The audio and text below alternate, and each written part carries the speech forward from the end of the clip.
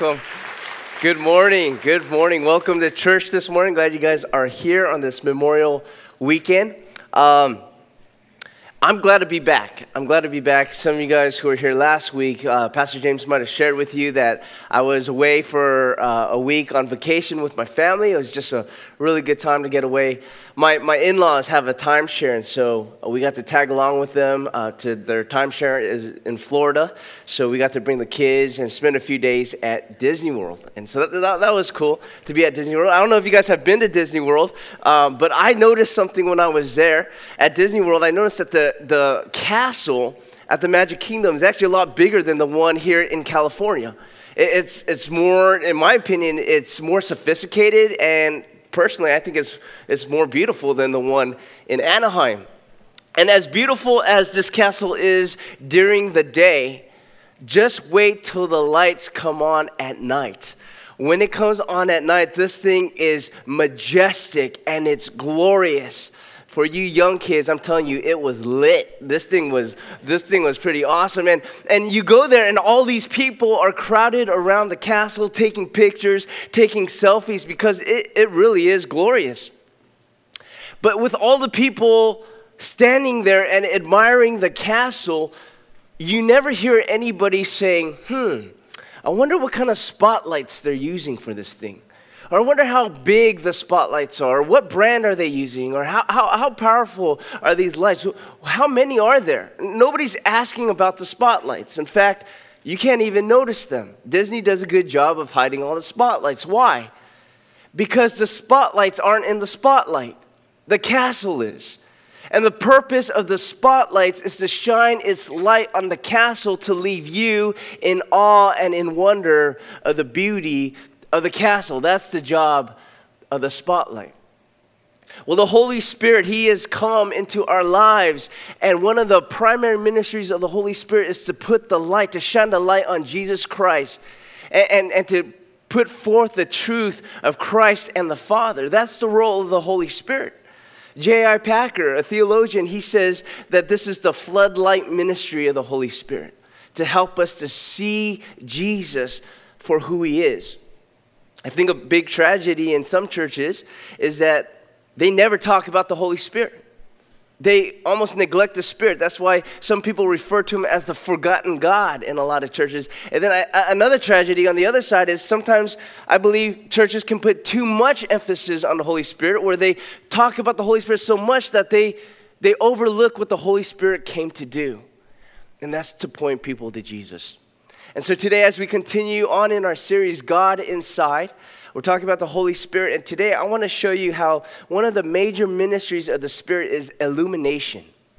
Illumination, that means to turn the light on so that you can see. I'm going to show you from Scripture just that thing, that the Holy Spirit came to illuminate Christ and His words and the truth of God so that we can see Him for who He is. I've titled this message, I know I wrote in your Baywatch, Turning the Lights On. That's for you older folk. For you younger folk, it's been updated, #lit. This is the title of today's message. So before we get into it, would you guys bow your heads and let's pray and ask the Holy Spirit to do just that. And so God, we pray and ask that as you teach us about your Spirit, that you would do the very thing that we're learning about this morning, that you would illuminate your truth. God, that you would turn the lights on in our hearts and in our minds so that we can understand things that we may not naturally be able to understand. And for sure, we wouldn't be able to grasp it and believe it by faith. So God, we ask your Holy Spirit to lead us into all truth like your word says you will do. God, you bring us there, not a man on the stage, but you, your Spirit. And so we pray that you would ultimately be glorified in our hearts, that we would be left in awe and wonder of you, that we would be left standing just deeper in love with you today. Use me, Lord, as a communicator. I pray that nobody would be dependent on a presentation, because we know that's not lasting. Help us to be dependent on your Spirit to transform our hearts forever and ever. And so we give you this time, and it's in Jesus' name we all say, amen, amen. Years ago, I was invited to speak at a retreat, and the theme of that retreat that they gave me was the Holy Spirit. And they said the title of our retreat is going to be called Drenched in the Spirit. And so I got together with the leaders to kind of find out more about what kind of direction are they moving in, what do they want to happen at this retreat. And it became very clear to me what they were going for. I mean, almost immediately I saw that they wanted this to be just a powerful retreat. One of those retreats where their people come and they experience this great high, and they wanted it to be sensational, leave this deep impression on people. In particular, they wanted miracles to happen, people to break out in tongues, people to be healed, prophecies to go forth, people to be so convicted that tears come streaming down their face. And when I heard all this and I saw that this is what they wanted, I hesitated, but then I said, I'll do it. I'll do it. And so that first night at the retreat, it was a room kind of like this. All these people were here. And here's what I said to them. I said, listen, the Holy Spirit is powerful. And the Holy Spirit could do whatever He wants. He could do it however He wants. He is so powerful. He could heal cancer right now if He wanted to. He can convict you so powerfully and cause you to see your sin and cause you to break down and throw yourself at His feet. He could do that if He wanted to. But I said, listen, I think most of you in here, if not all of you in here, you have already witnessed the powerful, miraculous working of the Holy Spirit. You have seen the blind see again in your life. And I told him, you were once blind and now you can see, and that is a daily experience. That is a miracle you experience every single day. The fact that you can walk by faith, that you can see the light of the gospel. And that's true for many of you as well. You may not have been born physically blind, but every single one of us, we've been born spiritually blind. Spiritually blind, and yet somehow the light has been turned on and we are able to see. Let me prove that to you. And this is what I said to them that night. Let me prove this to you, that you've experienced this miracle. Here's what you've been able to see. Here's what you believe. You believe that there is one God. Yet God the Father is God, Jesus Christ is God, and the Holy Spirit is God. All three different persons, but one God. You believe that. You believe that. And you believe that this God who is infinite and eternal and forever existing somehow decided that though He's uncontainable, that He would contain Himself in the body of a little fetus, in the womb of a woman. You believe that. And not just any woman, a virgin, that she would bear a baby God. And then you believe that this God came forth into the world with flesh and blood and bones just like you, and He went by the name of Jesus, and He did crazy stuff that nobody was able to do. He was able to make the lame walk. He was able to walk on water. He was able to turn water into wine. You believe He was doing that stuff, this Jesus guy. And though He's King of Kings and God of the universe, you believe that somehow He was able to get killed. He managed to get Himself killed. That He hung on the cross. And you somehow believe that as He hung on the cross, He had you in mind. Even though you didn't come into existence until 2,000 years later. That's pretty crazy. And then you believe that though He hung on the cross, flesh torn off His body, beaten, bruised, marred beyond recognition, right? Blood coming down, that 3 days later, He came back from the dead. You believe that. And not did He just come back from the dead. He was beautiful, glorified, not a scar or a scrape or a black eye on Him, except the wounds in His hands and His feet to remind you of His love. And then you believe that as He came back to earth, He didn't just hang out on earth for a while, but ultimately He ascended to the right hand of some throne way out there in the heavens. That's what you believe. And then do you believe that because you believe that one day you too will live, you will resurrect, you will be glorified, and you will live with Him there forever and ever and ever? That's what you believe. And I'm telling you, if you believe that, to the rest of the world, that is absolute craziness. That's foolishness. Can you blame them? Imagine you coming and hearing that for the first time. That's crazy. In fact, this past week at our Tuesday night prayer meeting, One of the sisters, she said, pray for me because I've been engaged in this online conversation back and forth. There's this person who is blasting Jesus. He was bashing Christianity, and I took offense to it, and I just had to say something. So she spoke back, and she showed me a screenshot of that Facebook conversation. The guy on top, here's the guy blasting Jesus. He says, what would you call a person who told you his mom was a virgin, his dad was God, and if you did not worship him, he'd burn you in hell? And that's the kind of thinking that this world has, and he's only thinking naturally. Right? Can you blame him? He's just thinking naturally. But you, Christian, somehow you've experienced a powerful miracle. You are able to see supernaturally. You've been able to see something. See, you actually believe this stuff. You believe this stuff. How is it that you're able to not just understand it, but wrap your life, wrap your heart around this, alter your life, shift your priorities because of those very things? How is that? Well, I'll tell you how. It's the powerful miracle of illumination.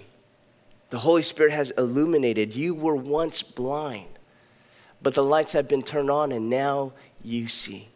And so if you guys have your notes, would you guys write this down? This is the work of illumination. The Holy Spirit illuminates the truth for unbelievers to believe. That's the first thing we're learning this morning. The Holy Spirit illuminates the truth for unbelievers to believe.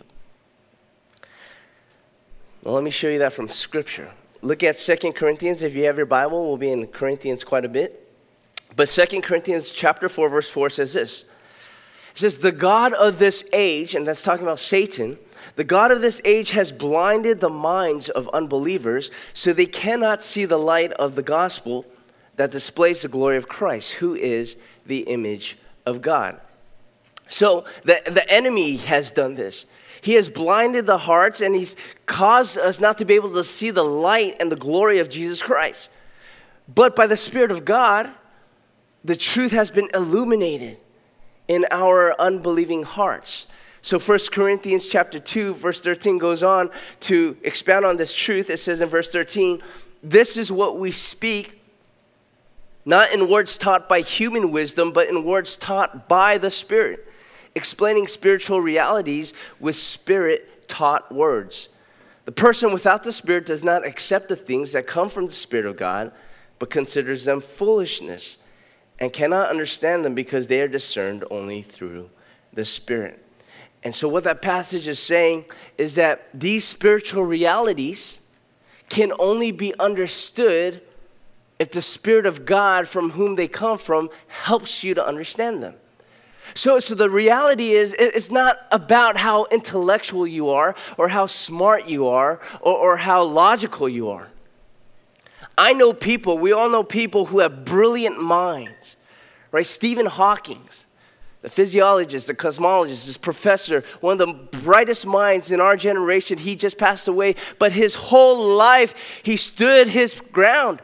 He said, I'm an atheist. There is no God. Brilliant mind. Yet he was an atheist, and yet I know a friend who dropped out of high school, couldn't even pass his high school classes, and he too had the same position. There is no God. I'm an atheist. And on the flip side, I know people with brilliant minds. Lee Strobel, who got his law degree, his master's degree from Yale Law School, was an investigative journalist with the Chicago Tribune, and he put it out this goal to investigate Christianity for the purpose of exposing it and proving it wrong, only to come to the conclusion after his investigation that these are the words of life. And he went on to write books like The Case for Christ, The Case for Faith, and now he defends the faith. Brilliant mind. And yet I know a person who has only as high as a first grade education, my son Evan, who fully believes that Jesus Christ is Lord. The Holy Spirit has opened the lights, turned on the lights in his life. And so my point is, it doesn't matter how smart or how dumb, how moral, how immoral you are. The person without the Holy Spirit illuminating the truth will remain unbelieving. The Bible says this in 1 Corinthians 12, verse 3. It says, therefore, I want you to know that no one who is speaking by the Spirit of God says, Jesus be cursed. And no one can say, Jesus is Lord, except by the Holy Spirit. Now, what is that saying? Well, it's not saying that unless you have the Holy Spirit, you can't audibly say the words, Jesus is Lord. I mean, the reality is anybody can say those words audibly, right? You could train a parakeet to say these words even though he wouldn't mean it. But it takes the paraclete, right? The name for the Holy Spirit, the paraclete, to actually come and help us to truly say Jesus is Lord and believe that with our hearts and mean it with our lives. You can't do it without the Holy Spirit. You might be able to understand it, and you know what the gospel says, but you wouldn't believe it. It would be craziness and foolishness to you unless you have the Holy Spirit. So once again, it's not because you are wiser or because you're dumber that you believe the gospel. It's not because you're more moral or more immoral that you believe the gospel. It's not because you're more needy for it or you're more privileged that you have the gospel. It is solely by the grace of God that the Holy Spirit would illuminate the truth and shed light on darkness and help you to see that Jesus is the Savior of my sins. He is the Lord of my life. And so, some quick application before we move on. Really quick application, if that is you. If you have crossed over from unbelief to a place of belief, here's the application. Give glory to God. By grace you have been saved, not by your own awesomeness, not by your own wit, not because of your good works. It is by grace. His Holy Spirit has illuminated truth. Give glory to God. Thank Him. Thank Him that you're here worshiping Him today. But secondly, here's the application as well. If there's a person in your life that you truly love and care about, and you've been trying to bring them to Christ and help expose the gospel to them, and yet they're not changing, they're not budging. My encouragement is this: don't be discouraged. Don't be frustrated that they're so stubborn, they're so hard-hearted. Don't be stressed out or frustrated because he's not the type. He's not the type to ever give his life to Christ, or she's too into her own thing to really surrender herself. Don't be discouraged. Instead, pray. And when you pray, include this every single time. Holy Spirit. God, give them your Holy Spirit to illuminate the truth like you have for me. God, use your Holy Spirit to turn the lights on so that they would see what I have come to see. Help them to believe supernaturally what they couldn't do by their natural selves. Be desperate for the Holy Spirit to do what only He could do. And as you're praying that, you do what He's given you to do. You be faithful. You plant the seeds. You keep being a witness. You keep being an example of Christ. You keep looking for opportunities and let the Holy Spirit do His illuminating work. So that's the first thing we learn. A major role of the Holy Spirit is to illuminate Jesus Christ and His truth, to bring an unbeliever into belief. But the work of illumination isn't done yet. He's not done yet. There's more that He wants to do in illumination. Write this down for the second thing we're going to talk about. The Holy Spirit illuminates the truth for believers to know. He doesn't only illuminate the truth for unbelievers to believe, but now He's going to illuminate the truth for believers to know. This past week, I was reading a bunch of blogs online, a lot of different websites about this one architectural wonder in Malaysia. It's known as the YTL residence. Here's the picture of it. And this is a residence. It's a home. It's not a hotel. It's not a business, but this is actually a home. And this thing is about 32,000 square feet. It's owned by a Malaysian power family. Mr. Yo is the man who is in charge of all this. He owns the YTL conglomerate. Forbes magazine says he's one of the most powerful men in Asia. He just recently passed away a few months ago, but multi-billionaire. This house was designed by a Paris-based architecture firm. All those little houses surrounding them aren't little houses. Those are multi-million-dollar mansions dwarfed by this mothership in the middle of Kuala Lumpur. And you would wonder, aren't those neighbors annoyed that they would build such a big, obnoxious thing? No, those all belong to the same family. So this is Mr. Yo's residence, and This house took over 5 years to build, cost about 40 million Malaysian dollars to build. And as all these bloggers are writing and oohing and awing and drooling over this architectural wonder, I was so tempted to go on these blogs and write, I got to spend the evening in this house. Why? Well, because Mr. Yo and Mrs. Yo are family friends. And when Monica and I were in Malaysia for our honeymoon, they invited us over to dinner. This place isn't open to the public. Most people in this world have not been in this place, but they invited us in because we have a relationship with them. Now, when we got to this mothership, when we got into this compound, it is so overwhelming. I mean, it's not even a house. Like, it's more like a hotel to me. Like, you cross all these security guards, and you finally get in, and they have a parking structure for this house. One for the family, and then one for the staff that it takes to run this thing.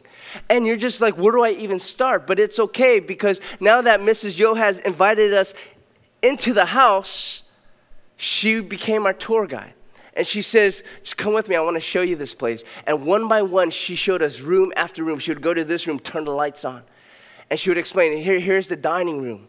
This is the dining room, and she would tell us the story behind us and the story behind this marble table. Then she would take us to the living room, and she would show us the elevators. Here are the elevators to the different floors in this house. And then she would take us to the pool and say, here's the pool with the underwater bar, and here's where all the grandchildren play. And then here's the staircase and the story behind the staircase and all the different places that leads you to. And one by one, she would take us room to room to room and turn the lights on and show us the fullness of this house. And I share that with you because one of the primary roles of the Holy Spirit is not only to bring you into faith, bring you into this relationship with Jesus, and then expect you to know everything about Jesus and everything about Christianity. No, he's going to bring you in, but then the Bible says he's going to lead you from truth to truth. Look what John 16 says. John 16 verse 13 says, when the Spirit of truth comes, he will guide you into all truth. Underline that sentence. He will guide you into all the truth. For he will not speak on his own authority, but whatever he hears, that's coming from the Son and from the Father, he will speak and he will declare to you the things that are to come. The Holy Spirit is going to stay with you. And he's going to lead you into all truth. How many of us, you've made that decision? Yeah, I'll follow Jesus. Yeah, I want a relationship with Jesus. I want to be forgiven. And so you come into this relationship and you feel all great about it. And you're like, yeah, I want to pick up a Bible. So you get a Bible and you open it up. You start reading and you're like, huh? Like what? Like what does it mean that I'm predestined? What's the difference between justification and sanctification and glorification?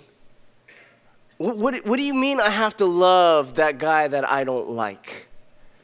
What do you mean I have to turn the other cheek? I got to let him hit me again? And there's all these things that are just going to be like, I don't get this. How many of you have ever felt overwhelmed by God's word, trying to read through this and you feel overwhelmed? I want to say it's okay. It's overwhelming. It's overwhelming. Charles Spurgeon, one of the Prince of Preachers, I don't know if he originated this, but I know he said it, that the Word of God is shallow enough for children to come and splash around and wade around in, and yet deep enough for theologians to dive in and never reach the bottom. I mean, this is something that children can come and learn and enjoy, and yet theologians and scholars all their lives, who can get to the bottom of this? It is so deep and so rich, we cannot get to the bottom of it all. And yet the invitation is come. Come and know Jesus more. Come explore the riches and the wealth of God's word. I want to show you something. Turn with me to Ephesians chapter 1. Ephesians chapter 1. And Paul, in this chapter, in this book, he's praying for the Ephesians. And these are believers. They've come from unbelief into belief.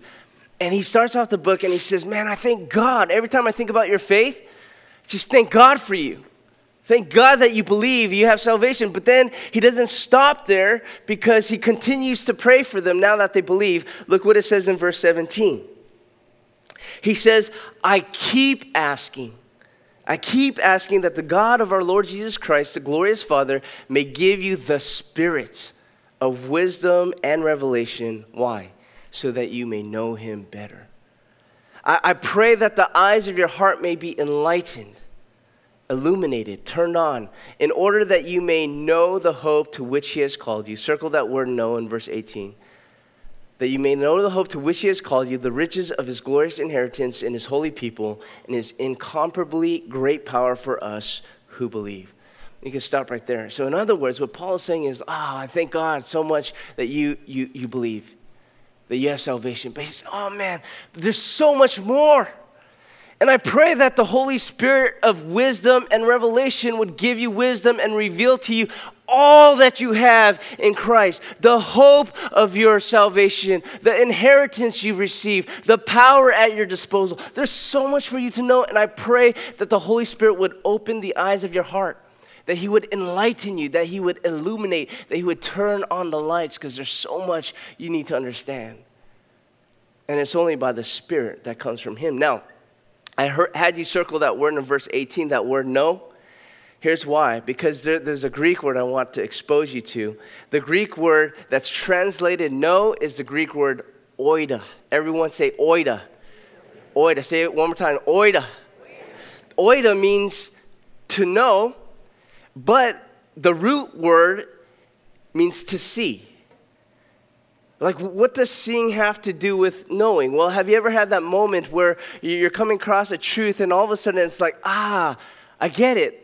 I see now. And what's happening is your perception is being sharpened by the information or the facts presented to you, and now you're getting it. I see.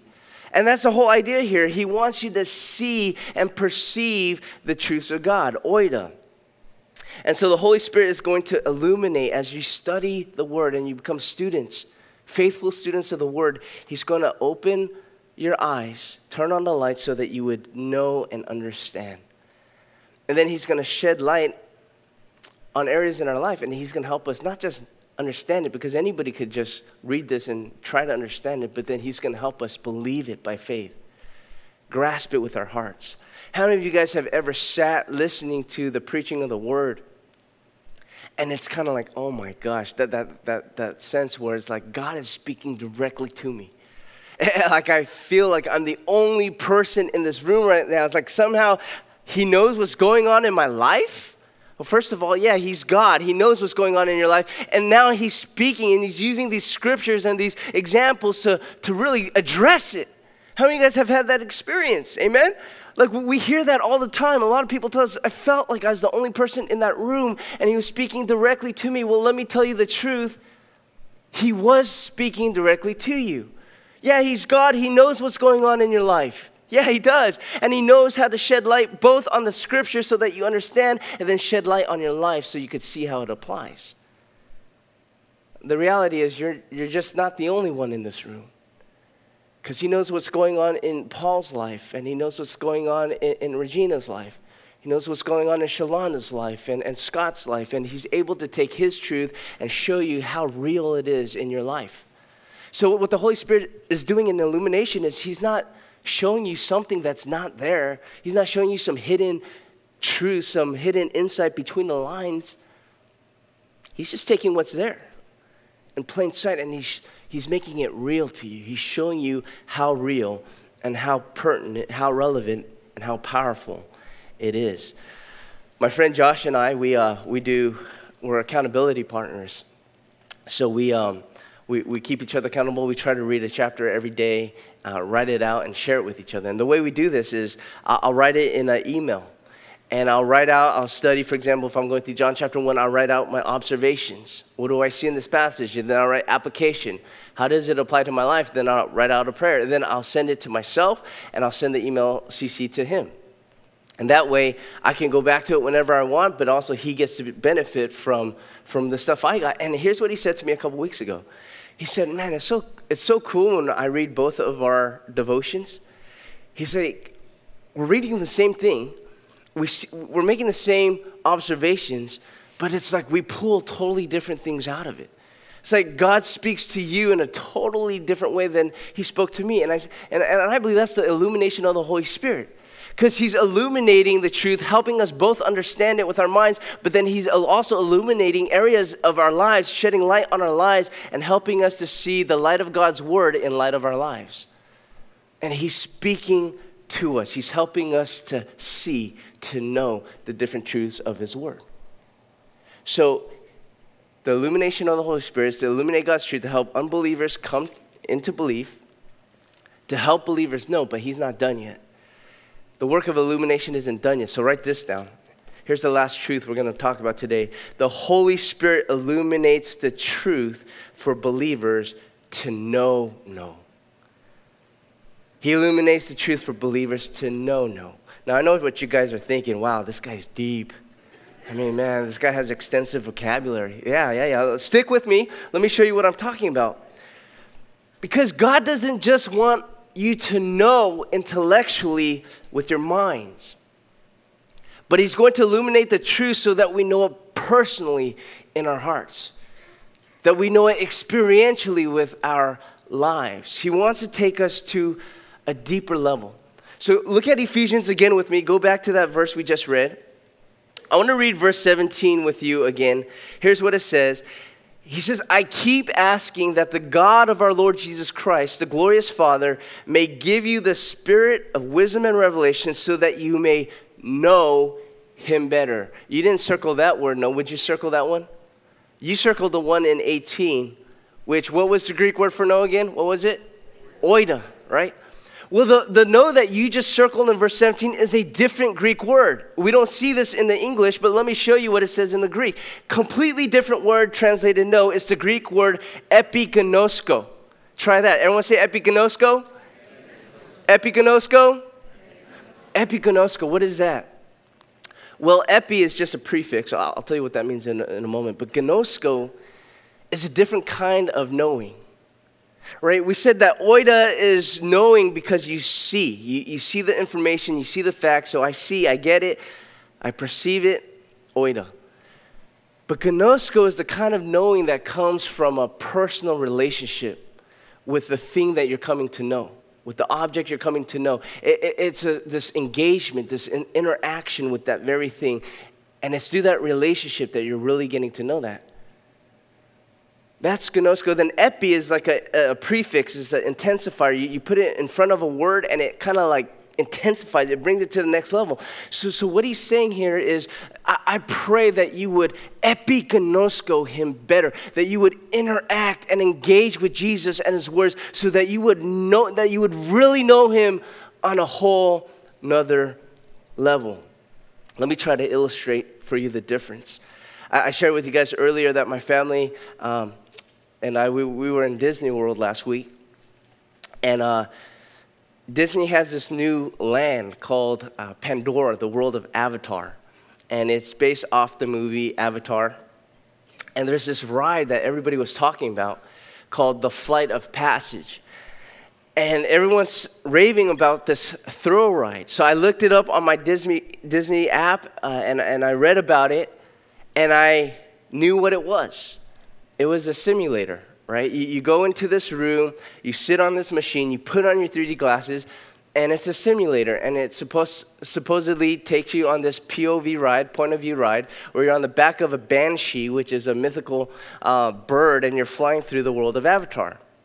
So when I read it, I knew what it was. It's a simulator. That's oida. I understand, I get it. But I'm telling you guys, when I got on that ride,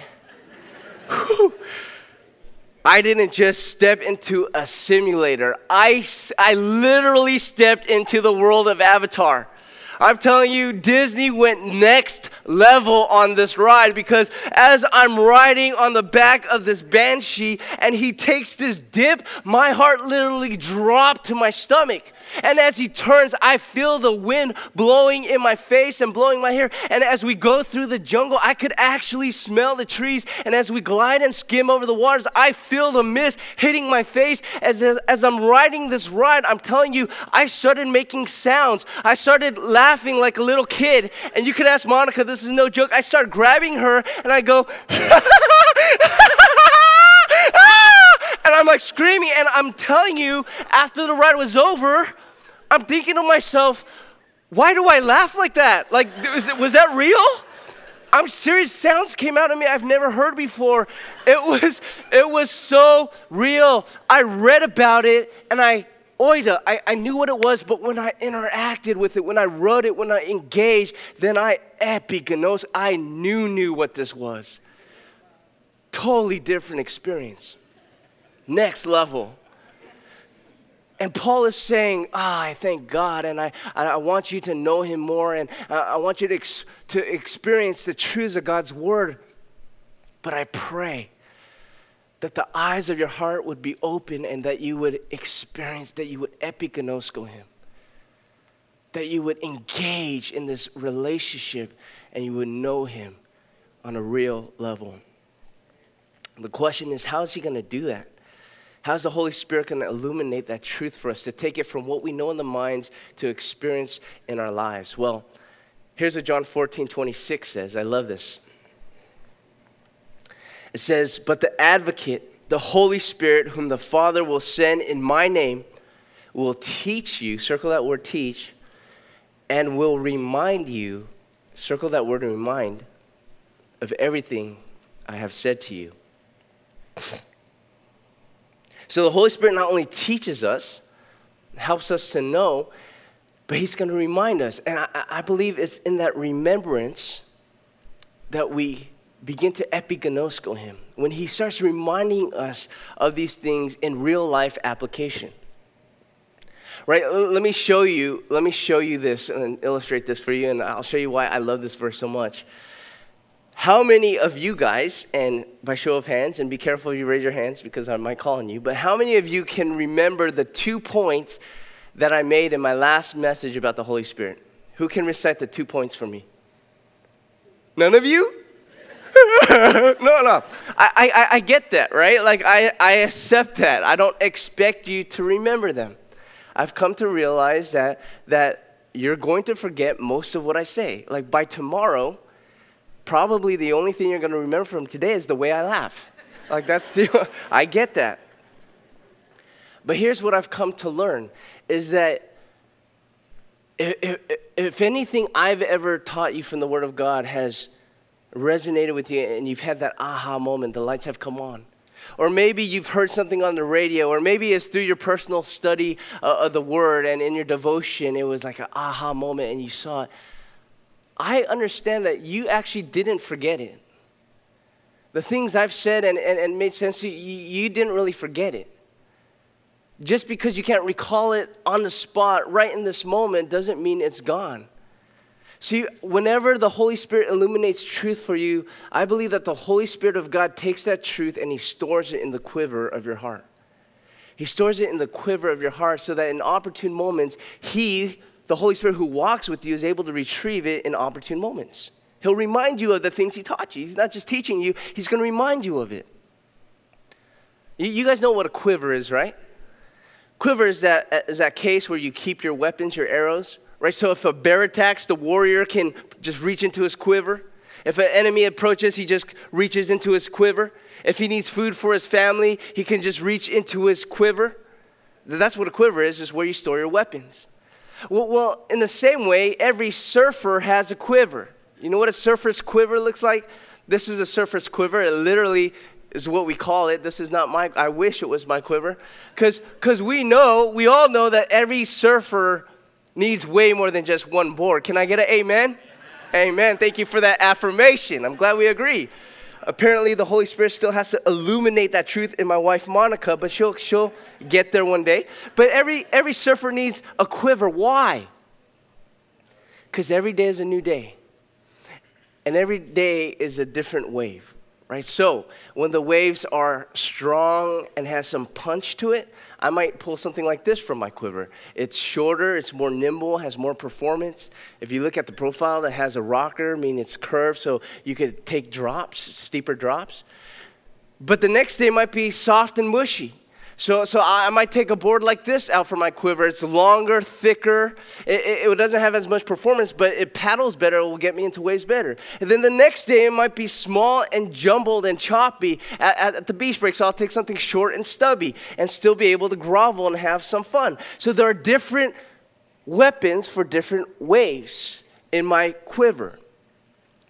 The Holy Spirit of God, when you understand his truths, and as you expose yourself to his word over and over again, committed to hearing the preaching of God's word, committed to reading it daily in your devotions, in your quiet time, he's storing it in the quiver of your heart. You haven't forgotten it, but you just got to walk with him.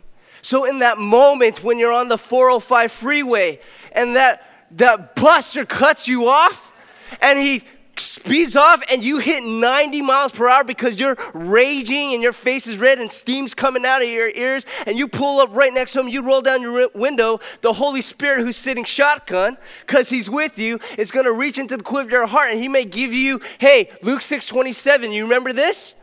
Oh yeah, love your enemies, pray for those who mistreat you, from the Outrageous Love series. And at that moment, as he reminds you of something he's taught you before, you take a deep breath. You pull your finger back into the car. And you're reminded and you realize that's what he meant when he taught me to love outrageously like Jesus did. The Holy Spirit will remind us in opportune moments. There was a time, a couple years out of college, I was working with this company. I'd been working for 3 years up to that point. I was the manager of a sales and marketing team. That's a fancy way of saying I was a lead telemarketer. And for 8 hours a day for those 3 years, I would call companies across the U.S. with the same marketing pitch. And 15 seconds in, I would get hung up on. 15 seconds in, I'd be cussed out. 15 seconds in, I'd be told off. Every day, and there was this point where I came to the end of myself, and I was just like so frustrated. God, is this what I'm supposed to be doing with the rest of my life? Like, is this what you created me to do? And I was stressed. To be honest, I was stressed. I was worried. What's going on with my life? And I remember this one particular day, very vivid day. I'm sitting there in my cubicle, slouched back in my chair. It was so heavy on my heart, I couldn't even make another call. And I'm just sitting there, what am I going to do? I hate this. I hate this. And I kid you not, I turn and I look, and hanging on my cubicle is a UPS calendar. It's a UPS calendar, and on the calendar is a picture of a small UPS truck driving through a country road, and in the background is this beautiful mountain range, probably in Switzerland or something like that. And I'm not sure what the message UPS was trying to send me was, but in big brown letters, literally in big brown letters on this calendar picture were the brown letters, "Move mountains." Move mountains. And I'm not sure what the message UPS was trying to send me was, but I know what the message the Holy Spirit was trying to send me was, because he reached into the quiver of my heart in that moment. He says, Greg, remember Matthew 17. Remember Matthew 17. Oh yeah, I just studied this. Matthew 17 says, if you have faith the size of a mustard seed, you will be able to move mountains. And Jesus goes on in that teaching, if you have faith, just pray with faith and you will receive what you ask for in prayer. So pray and you will see God move the mountains. And so I began praying, God, move in my life. And soon after that is when the doors opened for me and I enrolled in seminary and began my pastoral training. That was 2004. It wasn't until 2012 that I would actually become a pastor. But God was preparing me because he knew the plans for my life. He knew how he was going to use me, but have faith. And Matthew 17 was just what I needed in that desperate moment. The Holy Spirit has come. He has come into our life, and he wants to illuminate the truth, to bring unbelievers into belief. He wants to help believers to know the multiple truths about Jesus and his word. And then he wants to help us to know. And as you apply God's word and you interact with the Holy Spirit and engage in this personal relationship with Jesus, then you will come to know him on a deeper level. You're going to see your perception of Jesus sharpen, your understanding deepen. That's what he meant by turn the other cheek. That's what he means to consider pure joy when you face trials of many kinds. That's what he means to love outrageously. And he's going to turn the spotlight on Jesus, and the Holy Spirit's going to leave us in awe of him. He's going to show us that Jesus is lit. He is on fire in our lives, and he's going to help us from unbelief to belief. He's going to help us know, and then he's going to help us know. And when we have that deeper understanding of Jesus and his truth and God's words, then we are left in awe and wonder of the King of Kings. Amen? Amen. Father God, we thank you so much for helping us to see what you have done for us. You have given us your son Jesus to die on the cross. Glorious King of Kings should become a baby born in the womb of a virgin, just so that he can die on the cross. His body broken and his blood shed for the forgiveness of our sins. So God, thank you so much, not just for doing that, but helping us to see and believe that you did that. And so as we take of this bread and this juice, we want to remember that with all our hearts. We want to sing at the top of our lungs and worship you because you are worth it. So it's with great thankfulness, remember your sacrifice. And it's in Jesus' name we pray. Amen.